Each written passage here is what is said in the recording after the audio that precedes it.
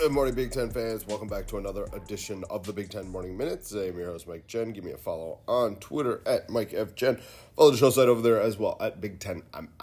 It is Tuesday, May 18th, 2021, and, oh man, it was a very, very quiet day on the football side of things, but we had a little bit of transfer news on the basketball side of things for the Big Ten. But before we get into that, let's wrap up what's going on the recruiting side of things for the football programs, and we'll get into a little bit of basketball in just a few moments as we're going to update the 2021 recruiting rankings, and the dead period is close. It's close to being over. At the end of this month, it is officially over. It has been over a year since the recruits were last able to be toured on campus via coaches, have them pay for everything, etc., have that actual official visit.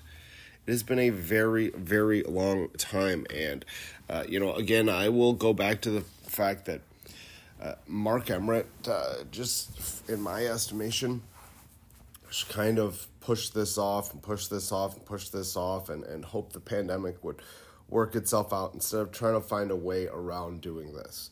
And he hurt that experience for the class of 2021. And he's putting a cramp on that experience for the class of 22, because by this time in the cycle, they would have already had junior days, because junior days typically happen in January and February, coinciding with, the late stretch of, basketball, the conference schedule. And so you typically see, us 2 to 3 Saturdays out of that time frame between February and March where you'd have rising seniors come in and be able to meet with the coaches a little bit and see the campus and have a guided tour with some staff members. Well, that experience, they'll never get back. It's unfortunate.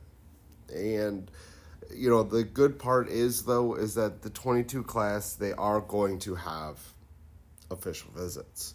They are going to be able to experience what every college football class in front of them has experienced, sans the 21 class. So I feel for the 21 class. I really do. They got the raw end of the deal here, and I think the NCAA could have worked something out. I do. I think that they could have made something happen. Mark Emmert, once again, just hope things works itself out. And I don't like that. And I'm still kind of angry about the fact that he got a 5-year extension, because I don't think he's doing his job very well. I really don't. Not at all. Not one bit. And, this is something that kind of goes along with his tenure. There's, a lot of missteps. Another big misstep was during the NCAA basketball tournament. The women got the shaft. We all remember the viral video regarding their weight room and how terrible it looked compared to what the men got. The swag bag. The men get a bed full of stuff. The women, a quarter of that, along with generic NCAA things. It doesn't say women's tournament anywhere. It just says very generically. And again, that's dropping the ball. It really is.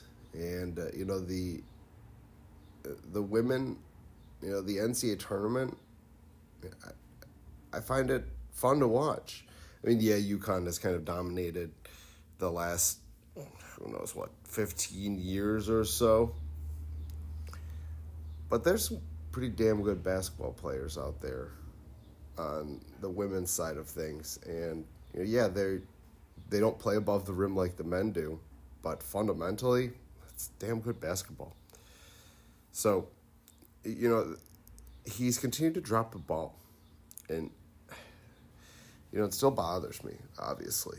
There's a lot of things that bother me about his tenure as the guy in charge of the NCAA. Now, granted, it's a big job, and there's a lot of things he's got to do. But in my estimation, there's a lot of things that he just hasn't done right. But I digress. Let's get into the 22 recruit rankings. And still leading the Big Ten and second overall in the country are the Buckeyes. They've got 12 commits. They've got a damn good class. They are, when you think about it, they're them along with, Georgia, LSU, Alabama, Clemson, those are the schools that, win the mythical recruiting championship. Although, to be honest with you, Alabama pretty much wins it every year. Everyone else is pretty much fighting for second place. But, the Buckeyes, they've done really well. And that's something that has actually surprised me with Ryan Day's tenure. You kind of looked at what Urban Meyer did, and he recruited at such a high level, and you kind of thought, well, that's kind of the Buckeyes' ceiling. That's, Urban Meyer's got that recruiting, pretty much at its top. Well, there was another level, and Ryan Day actually has taken them to that next level, and it's just impressive. It's really impressive, and I think a lot of it has to do with quarterback play, because now, you can't. It's hard to say whether or not Dwayne Haskins was a day quarterback, because it was obviously Urban Meyer as the head coach there. But now he's got Justin Fields under his belt. And I think Justin Fields is actually going to change the perception of Ohio State quarterbacks in the NFL going forward. I think he is, and I think that only helps Ohio State in recruiting, because that's really the only spot when you look at things. That's really the only position traditionally, historically, that the Buckeyes haven't really put high-level talent into the NFL. O-line, D-line, linebackers, secondary, wide receivers, running backs, they got it all. But they've never really had that big-time quarterback. And I think that all changes with Justin Fields, as he got drafted 11th overall by the Chicago Bears. Penn State, doing work. James Franklin, once again, I think last year was an anomaly. I think this year more in line with what the Nittany Lions will do on the recruiting side of things. 10 commitments, 6th nationally. The Scarlet Knights of Rutgers. Wow, it's just shocking for me to see this, but they have the 10th overall recruiting class in the country, 3rd in the Big Ten. They've got 11 commitments, and it's just, Greg Schiano understands Rutgers. He understands that, in order to win, you've got to really recruit the area well, and that's exactly what he has done. He's recruited the area very well, and we'll see if that continues. I mean, it is early. It's May. Signing day is not until the early signing period is not until December. There's a ton of time, and do they continue to build on that class, or is it going to fizzle out and we're going to watch a bunch of teams just jump them as time goes on? Who knows? But right now, for May, that's a damn good start for the Scarlet Knights. The Wolverines got 7 commitments. They are 20th overall in the country. Maryland is 2 spots behind them at 22nd with 9 commits. The Fighting Illini and Brett Bielema. I love what they have done over there in Champaign. 8 commits right now. 27th overall in the country. The renewed focus on the Midwest, I think, is really going to make an impact for Illini recruiting. Not just the Midwest focus, but the focus to go and make Illinois players, specifically the state of Illinois, not the Illini players, but the state of Illinois, the high school players, feel like that's a destination for them. I talk to a lot of young men when I'm on scouting trips, and a lot of them tell me that Illinois offer is different now. They're making a concerted effort, and it makes a lot of sense. And I think you're going to see more high-level prospects from the state end up in Champaign. I don't think this is a one-year anomaly. I think they're going to continue to do it. They're going to work hard, and they're going to keep doing it. And again, this is a stark contrast from the Lovie Smith era in recruiting. It's so refreshing to see a coach like Bielema understand that he doesn't have to go to Florida to get talent. He could stay in the Midwest and win. It's very refreshing, extremely refreshing. The Golden Gophers, they've got 5 commits at the moment. They are 33rd in the country. A few spots behind them are the Spartans, also 5 commits, 37th overall in the country. The Hoosiers, 3 very good commits right now, 43rd in the country. And the Wildcats of Northwestern, also 3 commits, 3 in-state guys, 48th overall in the country. The Hawkeyes, 54th in the country with just 2 commits. You've got Purdue as well with 2 commits, 63rd overall. Nebraska, 65th, also with 2 commits. You got the Badgers, just a solo commit at the current moment, 75th overall in the country. Kind of expect Wisconsin to make a little bit of run. Seeing them at the bottom of the Big Ten right now of the recruiting rankings is a bit odd. Historically, they're not a program that really recruits at a super high level. They've been a program that really develops their players. They take offensive linemen, and a year to 2 years later after being in the program, they explode and become guys that are looked upon as the NFL, as high-level guys. So, it's not surprising that Wisconsin is, ranked where they are. Although, you expect that to go up. Paul Chryst is a good coach. They just only 1 commit. They're in an area where, a Boise State, a UNLV, an Arkansas State, a Rice, Northern Illinois, North Texas, USF, Houston, Toledo, those are schools that are right around there or above them right now.